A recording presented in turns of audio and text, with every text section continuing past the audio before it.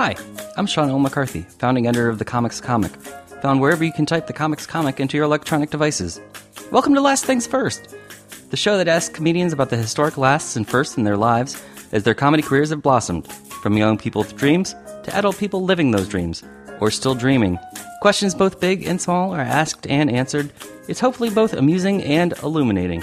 Natalie Palamides grew up in a small western Pennsylvania town, but could not be contained by convention or conventional wisdom. After an internship with Conan during college, she trained with the Pig Iron Theater Company in Philadelphia, then headed to Hollywood to work with the Upright Citizens Brigade and other theater groups in Los Angeles. You've heard her voice on TV as Buttercup in the Cartoon Network's Powerpuff Girls. In 2017, Palamides took the Edinburgh Fringe by storm with her first show, Laid, winning the Best Newcomer award, and she returned the following summer with an ambitious follow-up called Nate. Both shows were co-directed by celebrated clown Dr. Brown. Palamides, meanwhile, was named one of Time Out LA's 10 comedians to watch in 2019. Let's hear all about her then, so let's get to it!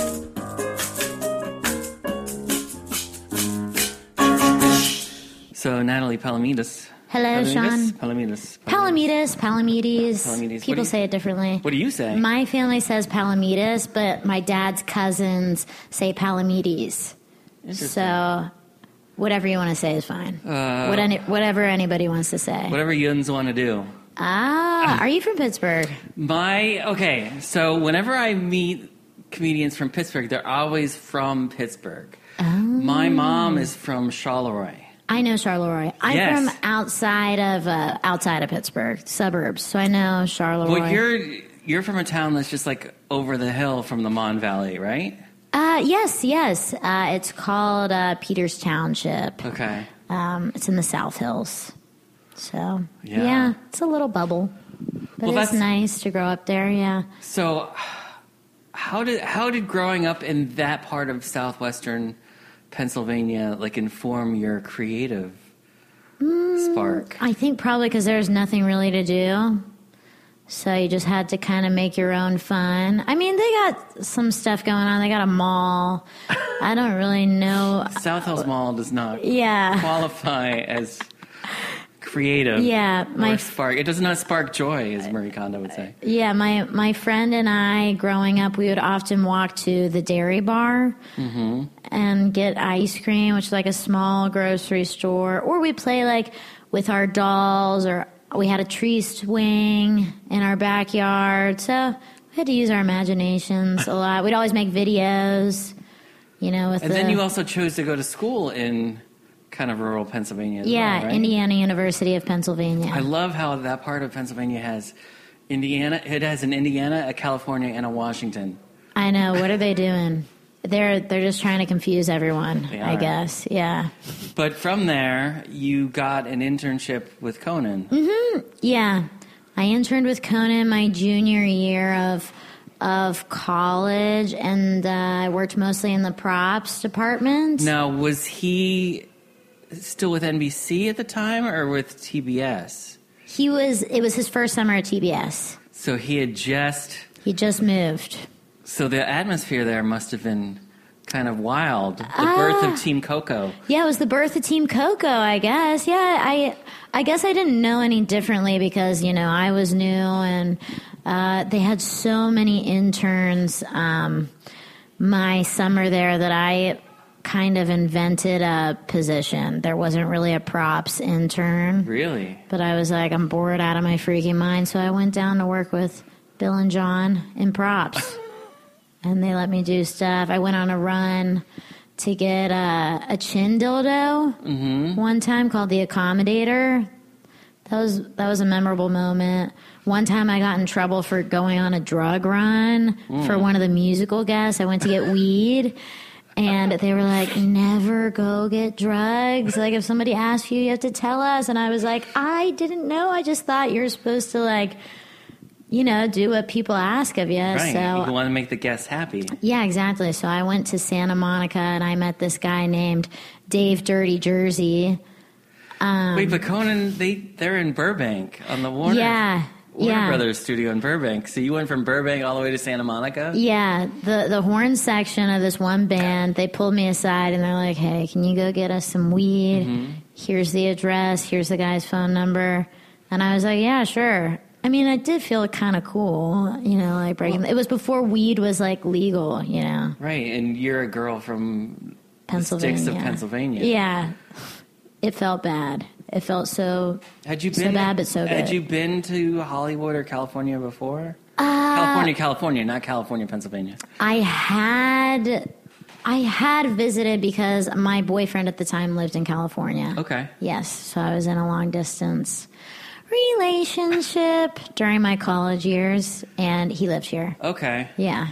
So it wasn't like one of those... Oh, I'm sorry. It wasn't one of those starry-eyed girl from the sticks comes to Hollywood and goes, oh, look at all of this. I was definitely excited. Yes. I mean, it was a little bit of that. I had Hollywood painted on my bedroom wall when I was a kid. I wanted to move here so badly. God knows why, you know, just so I could, like, be on Nickelodeon. I wanted to be on all that, you know, but who didn't, right? I don't know. I mean, and all that's coming back, so... It is. Shut up. Yeah, so there's when? a chance. There's a chance. There's still a chance I could get to be on all that. Well, you know, they brought Powerpuff Girls back. They did. That's true. Yeah, they bring back the classics. Why not all that as well? Why not? Yeah. Was there a particular reason why you picked Conan for an internship? It was the coolest one that I got. Was it? So you applied for others? Oh, yeah, I applied for so many internships, yeah. But that was definitely the coolest one. What's the process like for applying for... It's hell. I mean, anybody who's ever applied for an internship, I mean, it's so competitive, and you just got to write a bunch of cover letters and submit online or through the mail and make phone calls, and yeah. Because it's a show business internship, do they care about your grades, or... I think they do. Yeah, I think they do look at, like, your GPA and stuff. They have you submit it for most internships, okay. Yeah. I wasn't sure if it's because it's a creative industry, if they're more interested in what your portfolio is, or... I think they probably look at both. They Okay. probably take it all into consideration, you know? Yeah. What kind of entertainer were you like in college? In college, so similar to... Now, or I guess I kind of like found my voice or way of working in college. I had this really awesome professor. His name's Rick Kemp, and he taught us devised theater and clowning and commedia dell'arte and like kind of, you know, absurd ways of like working in theater, like really physical ways of working. And so I kind of brought that in. So the way I work now, he introduced me actually to... There's a theater company in Philadelphia called the Pig Iron Theater Company. Okay. They did a residency at my school for like a semester and taught us devised theater and melodrama and clowning and all that stuff. And I worked with them during my senior year devising a play. So they actually influenced the way I work a lot too. Okay. And they come from, they all studied Lecoq, which is like a school of like clowning and physical theater and mime and movement. Yeah, so most of like my comedy is influenced, I think, a lot by the Pig Iron Theater Company. Yeah. So, are you a fan of Zach Galifianakis' his show Baskets? Oh, I do. I love Baskets. Yeah, I love Louis Anderson on that show. He just like fully commits. Yeah. But I don't know if the clown... But the conceit of his taking the French clowning and then becoming a rodeo clown, and how those are completely different worlds. Yeah. Especially when you say the word clown to people, they get preconceived notions of Ringling Brothers or... Exactly. Or horror movies or... Yeah, exactly, and it's not the case at all. A lot of clowns don't even wear red noses. Like, Charlie Chaplin's a clown, Three Stooges are clowns, Lucille Ball, Carol Burnett, the Marx Brothers. Those are all Bill Irwin is kind of... Bill Irwin, yeah, one of the bigger exactly. Modern... Steve Martin, even people consider a clown. Steve Martin. I'm familiar with his oeuvre. Yeah, but actually one of my clown teachers, he does not appreciate at all the take on clown in Baskets. Oh. But I like it. You got to take it with a grain of salt, you know? So you study with them in Philadelphia after school. Mm-hmm, mm-hmm. I worked with them. I studied with them in school, yeah. And what was the game plan then? Sorry, I just noticed your shirt. I don't mean to get ADD. Yeah. Did you work at Conan? No. Oh, okay. Sorry.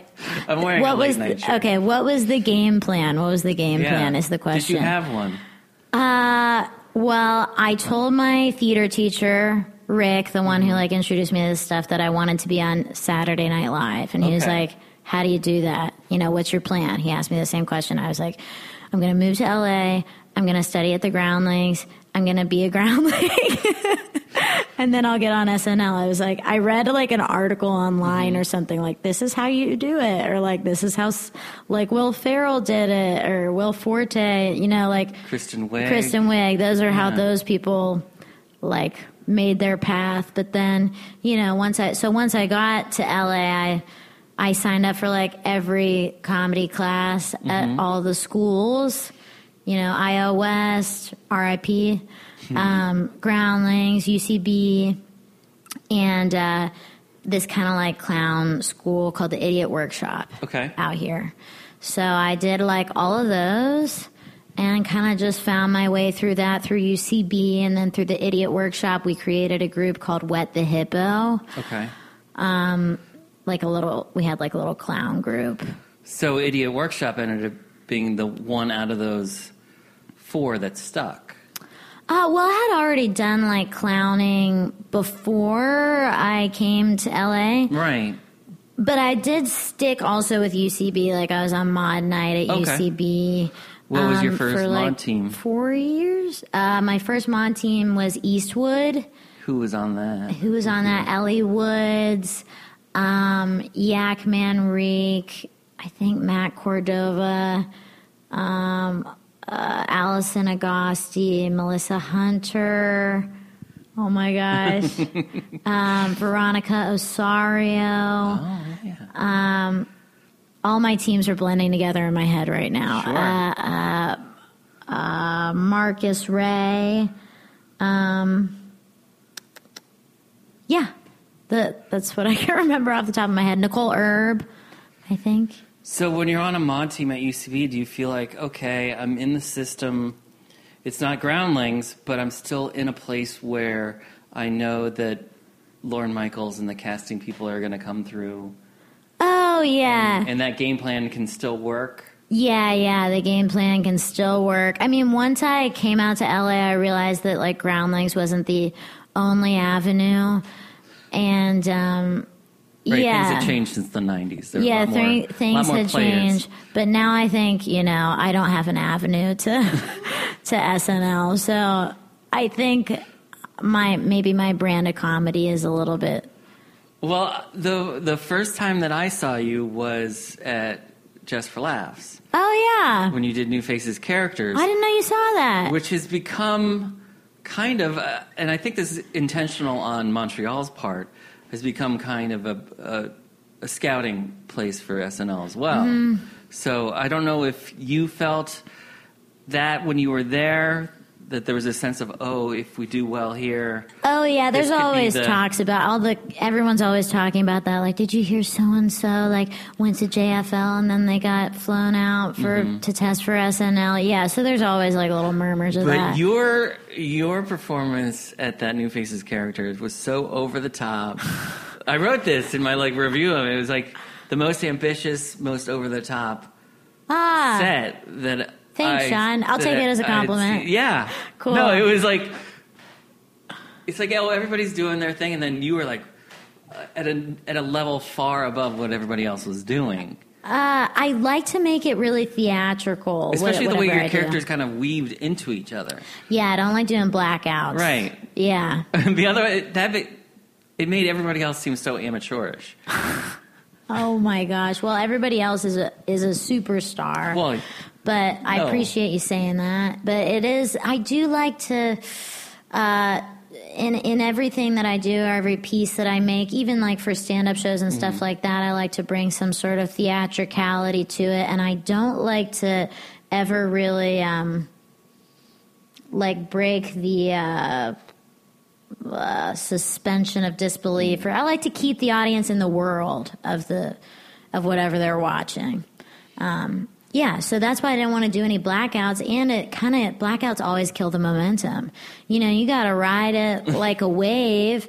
You got to get a little wave and then a bigger wave, and then you got to ride it till you're back on shore. You know what I mean? But if you keep, you know, having a blackout in between every character, then it's like hopping off your surfboard every time. So that first night in Montreal when you performed, how did you feel? Oh, I thought I did a good job. I thought it was fun. How did you feel about how was your overall experience, though, in Montreal? Was it? It's nerve-wracking, you know, because there's that big space that isn't it like 500 people, that theater? Yeah, it was in the National Monument Theater. Yeah, it's pretty big, so it's nerve-wracking for sure, and everyone's like, oh, there's agents and scouts and casting directors in the audience. Did you have representation at that point? I did. I had just got them. So my agent, Taryn, she had been like, you know, looking out for me in the comedy scene, so... before I was offered to go to Montreal, she offered me representation, and I had liked her a lot because she had like actually gotten to know me, you know, and wasn't just like hopping on my D because I was going to Just for Laughs or whatever. Didn't just see it as a felt meal genuine. Ticket. Yeah, it felt genuine. Yeah. Had you gotten the Powerpuff Girls? I had been on Powerpuff Girls already when I was 25. Is when I first started Powerpuff Girls, and then I think I was 26 when I went to Montreal. Yeah. Did that make it easier going to such a big festival like that, knowing you already had a steady gig and it wasn't like this was going to be a make or break moment for you? I guess, well, you know what?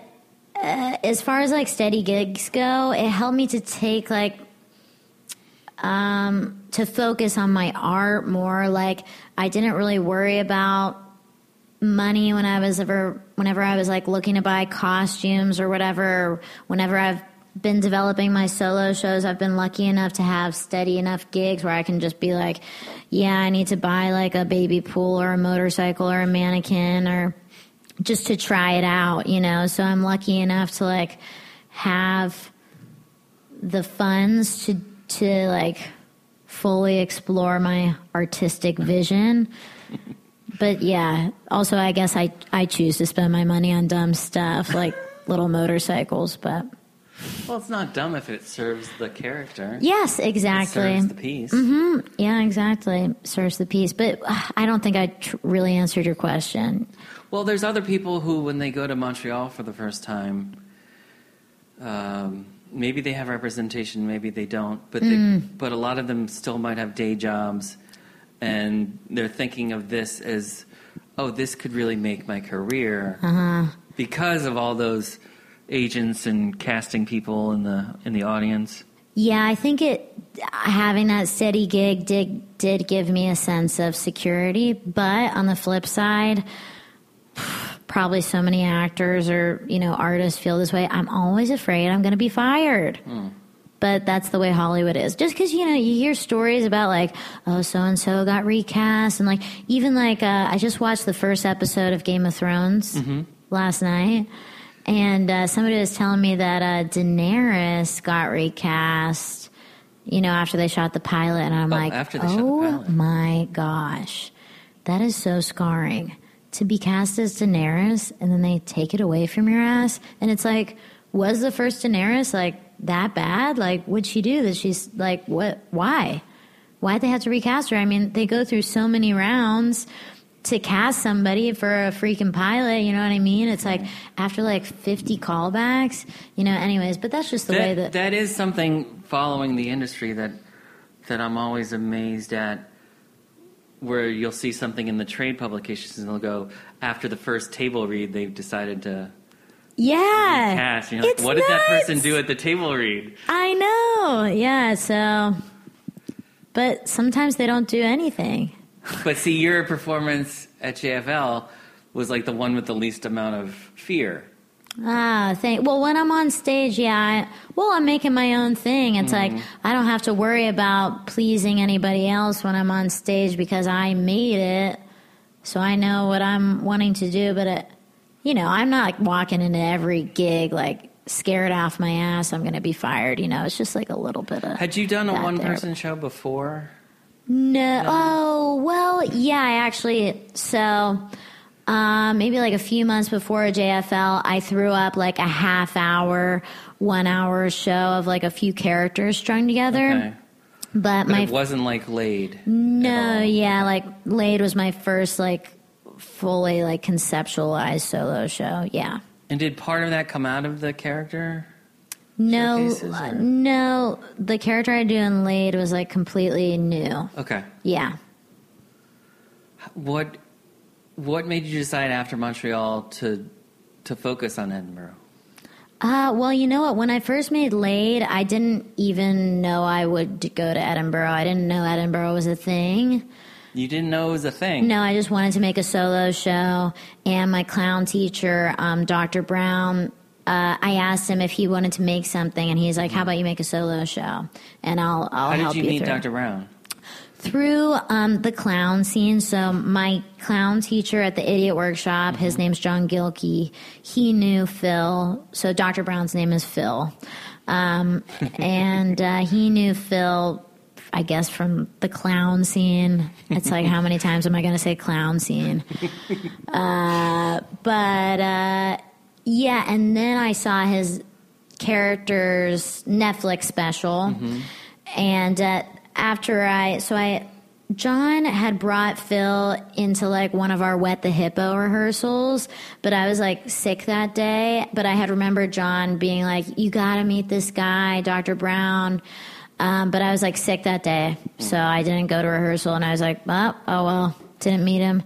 And then saw his special on Netflix, and then at the same time saw on my Facebook that he was teaching a workshop at Lyric Hyperion Theater. Oh, okay, which is right around the corner from where you are. Yeah, and it's where I workshop all my shows now, and he actually owns the theater now, which is a nonprofit. Interesting. Yeah. So it's come a long way, and did it take a lot of convincing on his part to get you to think about Edinburgh? No, I really wanted to do Edinburgh. Actually, he didn't even mention Edinburgh to me. One of our mutual friends was like, "Have you ever thought about doing Edinburgh?" And I was like, "No, what's that?" And he was like, "Oh, Phil's done Edinburgh. Like, he could tell you a lot about it." So then I asked Phil, I was like, "Should I take this Edinburgh?" And he was like, "Yeah." He's like, I think he said, like, I was going to mention it to you or whatever, but whenever I had decided I was going to do it, he asked me, "Are you sure this is the show you want to take to Edinburgh? Because you're going to have to do it like 100 times." Right. He's like, "Are you sure this is the show?" And I'm like, "I think so. Like, I think it's good." Like, I don't know. Like, how much should you question yourself? But I was like, I just told him, "Yeah, I like this show. I want to take this show." And so I did. And Phil really helped me out. He hooked me up with like... I was going to say, because he had already won prizes.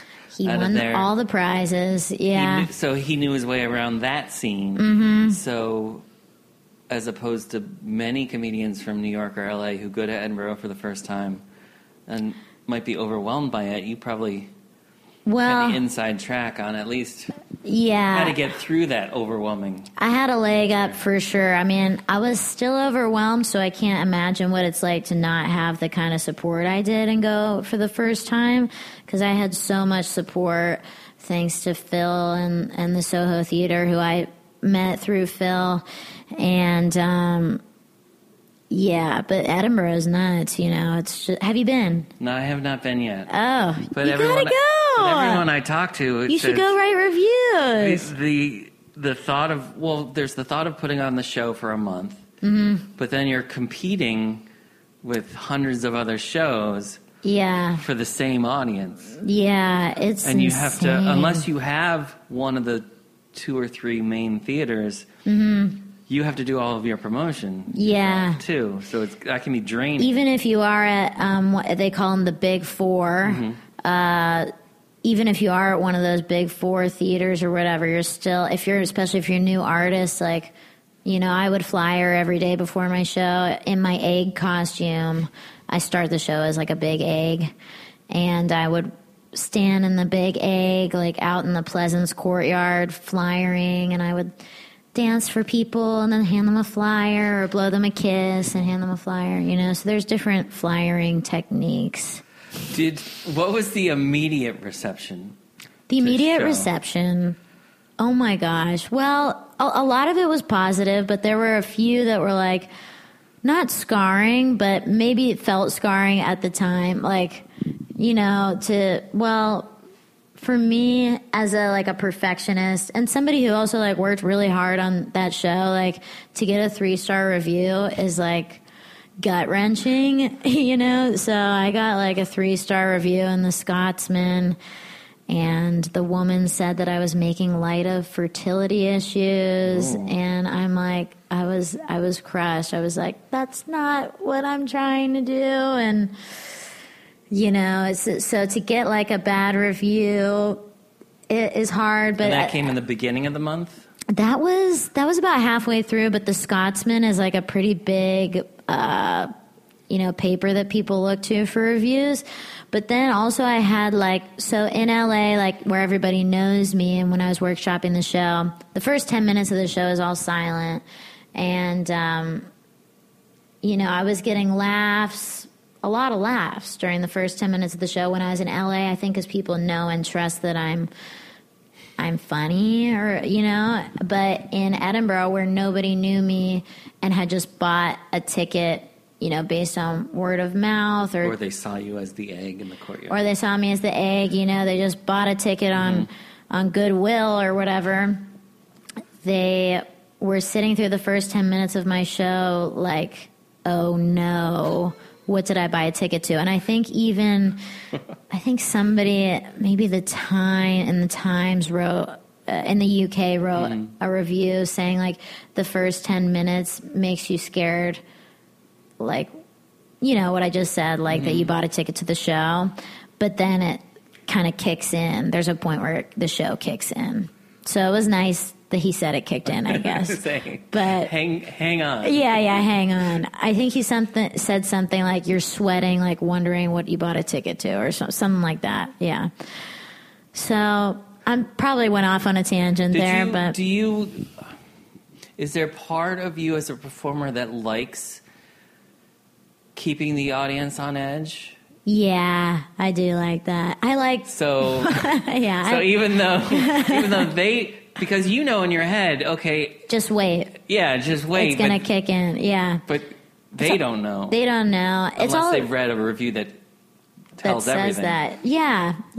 Reviews shouldn't tell everything, right? You write reviews, but it's all about the build, and sometimes if they sit in like a really quiet part, or that you let sometimes the awkwardness, causes a lot of tension to build, and the more tension you have, the bigger the break is, and then the bigger the laugh, so sometimes it's good to just have them sit there for 10 minutes not knowing what the fuck they walked into. Right. Well, I mean, you went from that 3-star review in the Scotsman to getting Best Newcomer.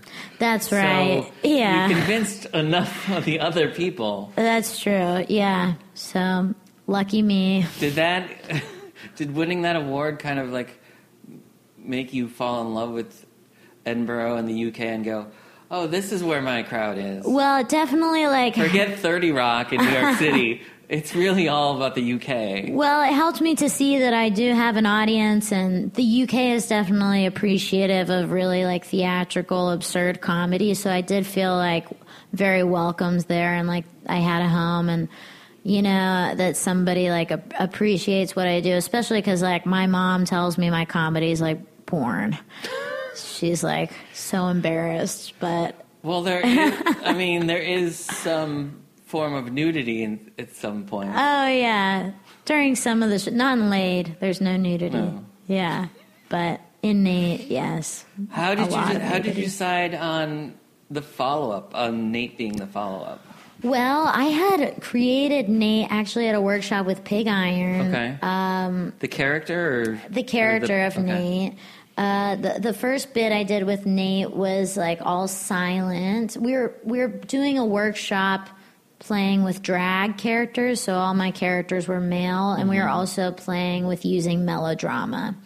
So I created Nate and did a scene with him just like sitting watching TV, pantomiming watching TV, and I chugged like a 2-liter bottle of soda and just kept burping. But it was all silent and other than the burps. Yeah, other than the burps, and kind of like built the burps. But it was just kind of sad, like sad guy watching TV, burping. Chugging soda. That didn't make it into the show. No, so I don't know why. Now that I'm talking about it, jeez. Yeah, but So how did you decide to retool? Retool. Okay, so when I got back from Edinburgh, Soho Theatre and Phil, they're asking me like, "Are you going to make another show for next year?" Because like the crazy thing about Edinburgh, and I don't know how all these UK artists do it, but they make a show. Once you're done with Edinburgh, like doing, a month straight, you got to start working on a new show for the next year. Right. So I took it's like they can't take a year off. They're addicted to. Yeah, it's just Edinburgh. A part of it there. If you're a comedian there, you got to like hustle and make a show every year for Edinburgh. But if you win one of the top prizes, usually then other festivals want you to do the show there. Yeah, and you're traveling so to then you Australia. Yep. Laid throughout the year. Yep, you keep doing your shows throughout the year. And then when do you have the time to start a new show? That's the question. And that's where you get a little bit burnout. And then you need to go, take some supplements and take a little vacation. Mm-hmm. But so when I got back from Edinburgh in 2017, I did want to go back to Edinburgh the next year because I had so much fun and, I did a good job. And I did. So Phil directs this show at Lyric called The Incubator. It's a group show with a bunch of different artists, and it's like a boot camp show where it's 5 nights of the week in a row, and on the first night of the week you try a new bit, and each night you refine your bit. You put it up in front of the audience every night. And eventually everybody's bits are woven together and there's callbacks, and it's kind of like this like intertwined variety show that we've all helped each other, curate and develop. Yeah, from Monday to Saturday. Okay. And so I thought it'd be fun to. Phil asks us to do something that we feel is risky. So I thought, I've never like wrestled anyone before on stage, and I thought that felt risky and inspired by Andy Kaufman, so I was like, what would be a good character to wrestle with? And I thought, Nate, so I did a 10-minute bit where I wrestled someone from the audience, and it went over so well that I was like, I think I got to make my new hour show. How did you decide who to pick from the audience? Did you pick somebody that you knew would look funny, like the two of you fighting, or someone who?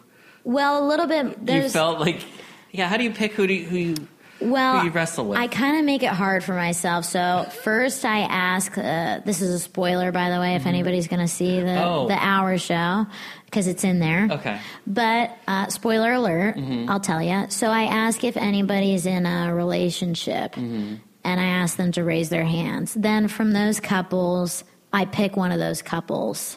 And one of the people in the couple is the person who I end up wrestling. Yeah. But so I kind of make it hard for myself. Specific. No. Okay. Yeah. Some doesn't have to be, right. I guess. Yeah. So that's the first successful Nate bit. That was the first successful Nate bit. Where did you go from there to make it an hour? Yeah. You can't just have a full wrestling. No, you can't. So I just came up with I like to start from images.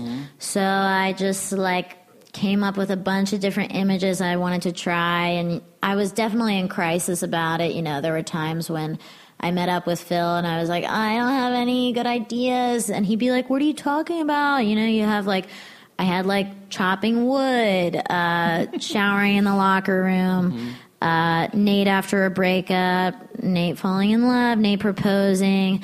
And so some of these images I'll come up with a little outline for, I'll beat out an idea of a 5 to 10 minute piece to try out, and I'll throw it up around shows around town, at stand-up shows, lineup shows, or I will have a night down at the Lyric Hyperion, like an hour-long free show. Okay. Where I invite people to come. Just so you can workshop. Just so I can workshop. Because I like to workshop in front of the audience. Because clown, I'd say like my work is like a mashup of character and clowning, but I do interact so much with the audience and feed off of them a lot. So to develop something without the audience there is like kind of pointless and not so fun. Right. Yeah. So that's what I kind of do. I keep throwing up bits and like I fail a lot. And I mean, there was one time where like I didn't really go up with any idea. Well, I did have some ideas. I wanted to try beating somebody up, and I wanted to try like having sex with a girl, and I knew that I couldn't really do that with audience members. Like, you know, I do wrestle someone, but I couldn't actually like brutally kick someone's ass. So I got like a male mannequin and a female mannequin, and I brought them on stage with me that night, but I didn't really know what to do with them. Are those the mannequins that I see outside? Or oh yeah, there is a mannequin outside. Yeah, that's one from Nate. Yeah. My yard is like totally psycho you mentioned, right like, now. Collecting lots of things. I was gonna say, like, well, where do you keep it all?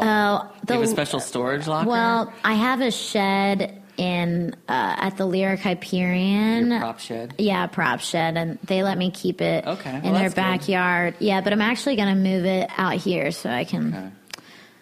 It can be a little more convenient, but yeah, Does that mean that you have to drive like either like a hatchback or like an SUV? I've been thinking about getting a pickup truck, to be honest, because I'm always when you have that much props, you have to have a pickup truck. But right now, I have, as my aunt likes to say, a detective car.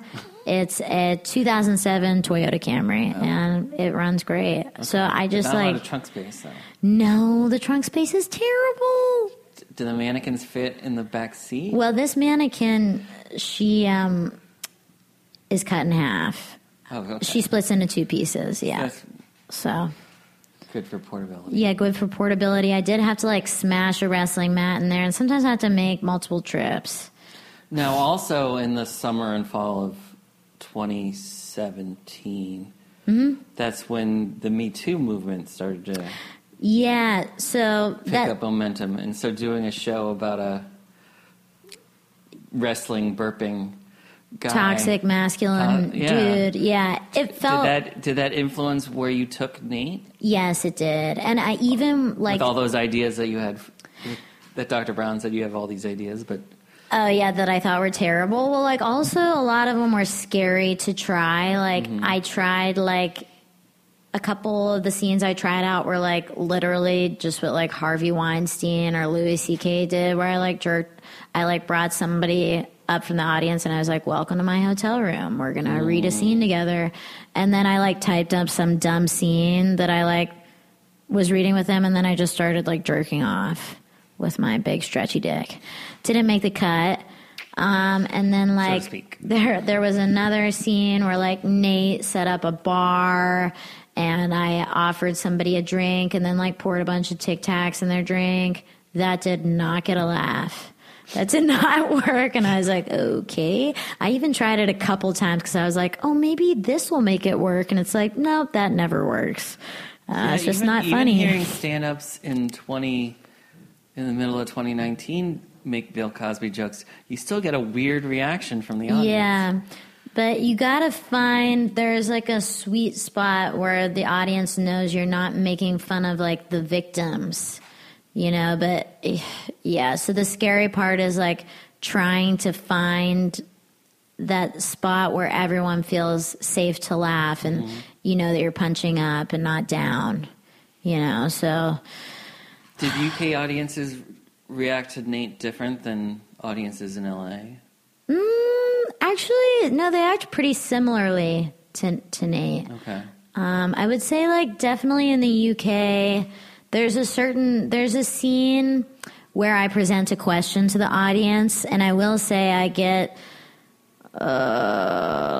like, different, what am I trying to say? There's a bigger fraction of the pie. There's a bigger percentage of people that answer one way in the UK, where like there's a smaller percentage of people that answer that way in LA. Okay. But if that makes sense at all. Well, I asked because you're going to be doing both shows for week-long runs in New York this summer. Yeah. And you haven't done them in New York. No, I haven't. So yeah. I guess why do both of them now? Because Late is a couple years. Yeah, Late's a couple years old. So why go back and revisit them now? And what do you hope to find out about yourself and about the shows? Oh, to find out. I mean, I just love performing the shows. I have so much fun doing them, and I also just really wanted to perform to New York. I don't know. I wanted to perform in New York. I'm not sure if I'm looking to learn anything about myself, but I'm sure that I will. You always learn something about yourself that you didn't know, and how people are in different places. And, yeah, people always react differently, and culture is real, The culture is real, and unfortunately, I don't have like the luxury of like kind of sussing out the crowd there like I do in Edinburgh or London or Australia, where I do like month-long runs, Right, because so it's just 3 or 4 nights of each I'm just show. doing 3 nights of each show. So I don't have the luxury to kind of suss out the crowds there, but I guess what I like to learn most from like traveling my shows is like learning the people. I just love making people laugh, and I love like making myself laugh and have fun, doing it. And I like, spreading my art around, or, maybe that is egotistical, but I just wanted to perform somewhere I had never been before. And a lot of people often ask me why I had never, brought my shows to New York. So I was like, I don't know why I've never brought them there. I've always wanted to. And they are very theatrical, and, New York's a theater town, so I hope people like it. They often bring Edinburgh shows to New York. Oh, okay. Huh. For limited runs. Oh, well, here you go. Yeah, I don't know why now. I guess it does seem a bit delayed, huh? Yeah. Right, especially since we're coming up on 2019 Edinburgh. We're coming up, yeah. My roommate... So it seemed like you would be on the next show. Well, I needed a break. Yeah. So you're taking a break this year from Edinburgh. I'm taking a break from Edinburgh this year. My roommate, Courtney Peroso, she's actually taking a solo show this year, so I'm proud of her for doing that. What advice are you giving her for Edinburgh?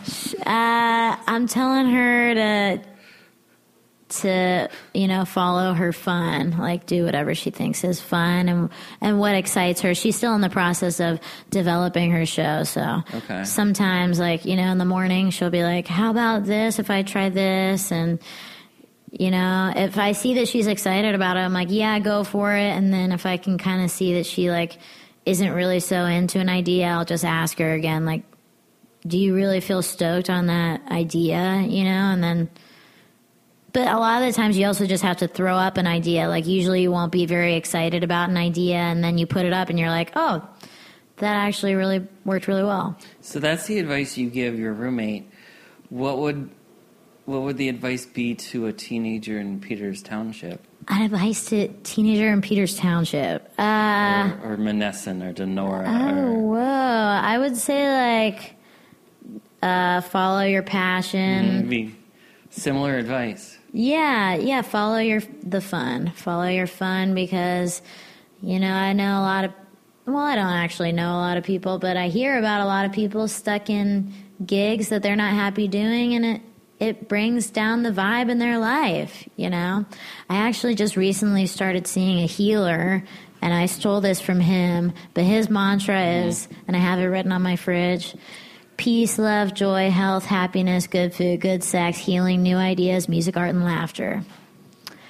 And in that order? In that order. He actually, his mantra is instead of new ideas, it's new technology because he's an inventor. But I changed it to new ideas for myself and for Coco. She likes that better too. Well, technology might not be the best. Yeah, well, for an ideas. inventor, he makes really good technology, this guy, that helps people. But I won't get too into that. That's a different podcast, That's a different podcast. Yeah. No, I wanted to ask you to wrap up. So obviously you're on a completely different game plan now. You're not on the go to the groundlings, get on SNL. No. That game plan is out the window. Do you Kind have a of. game plan now? I know. I don't know where I fit in. Or are you just following your own fun? I'm following my own fun. I just started throwing up some new 10-minute bits around town, and maybe I'll take another solo show to Edinburgh in 2020. I started learning guitar. I got a keyboard. Oh, so I'm that starting can to open up whole new avenues for shows. Yeah, well, once you learn some chords. Yeah, I've been playing for 2 months now. My teacher, he's pretty proud of me. But yeah, I would love to incorporate some sort of musicality. Like David O'Doherty a run for his money. I love David O'Doherty. Once you learn your keyboards. He's a good buddy of mine. Yeah, I don't want to cramp his style though. I don't want to. No, because you'd be doing it in character. Yes, exactly.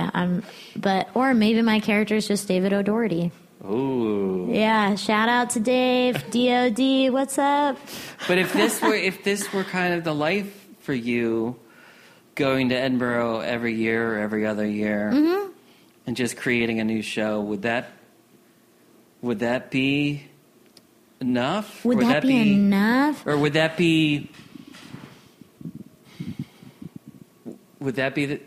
a life that you could look back on and go, oh yeah, this might not have been the original game plan, but this is good. Oh, yeah. I mean, I love doing Edinburgh and live theater. I definitely also want to start shooting stuff and making short films and all that.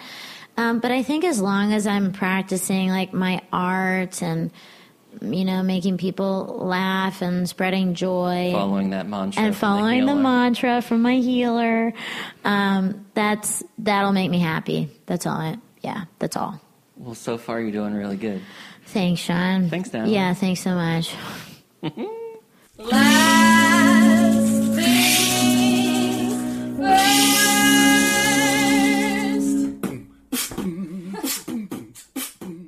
This episode of the Comics Comic Presents Last Things First was produced by Alex Brazell at Showbiz Studios. Theme music by Camille Harris and Shockwave, logo by Giggle Chick.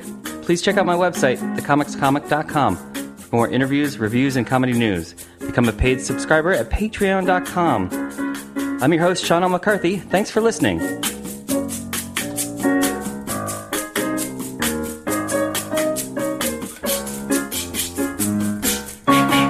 Last things first. Last things first.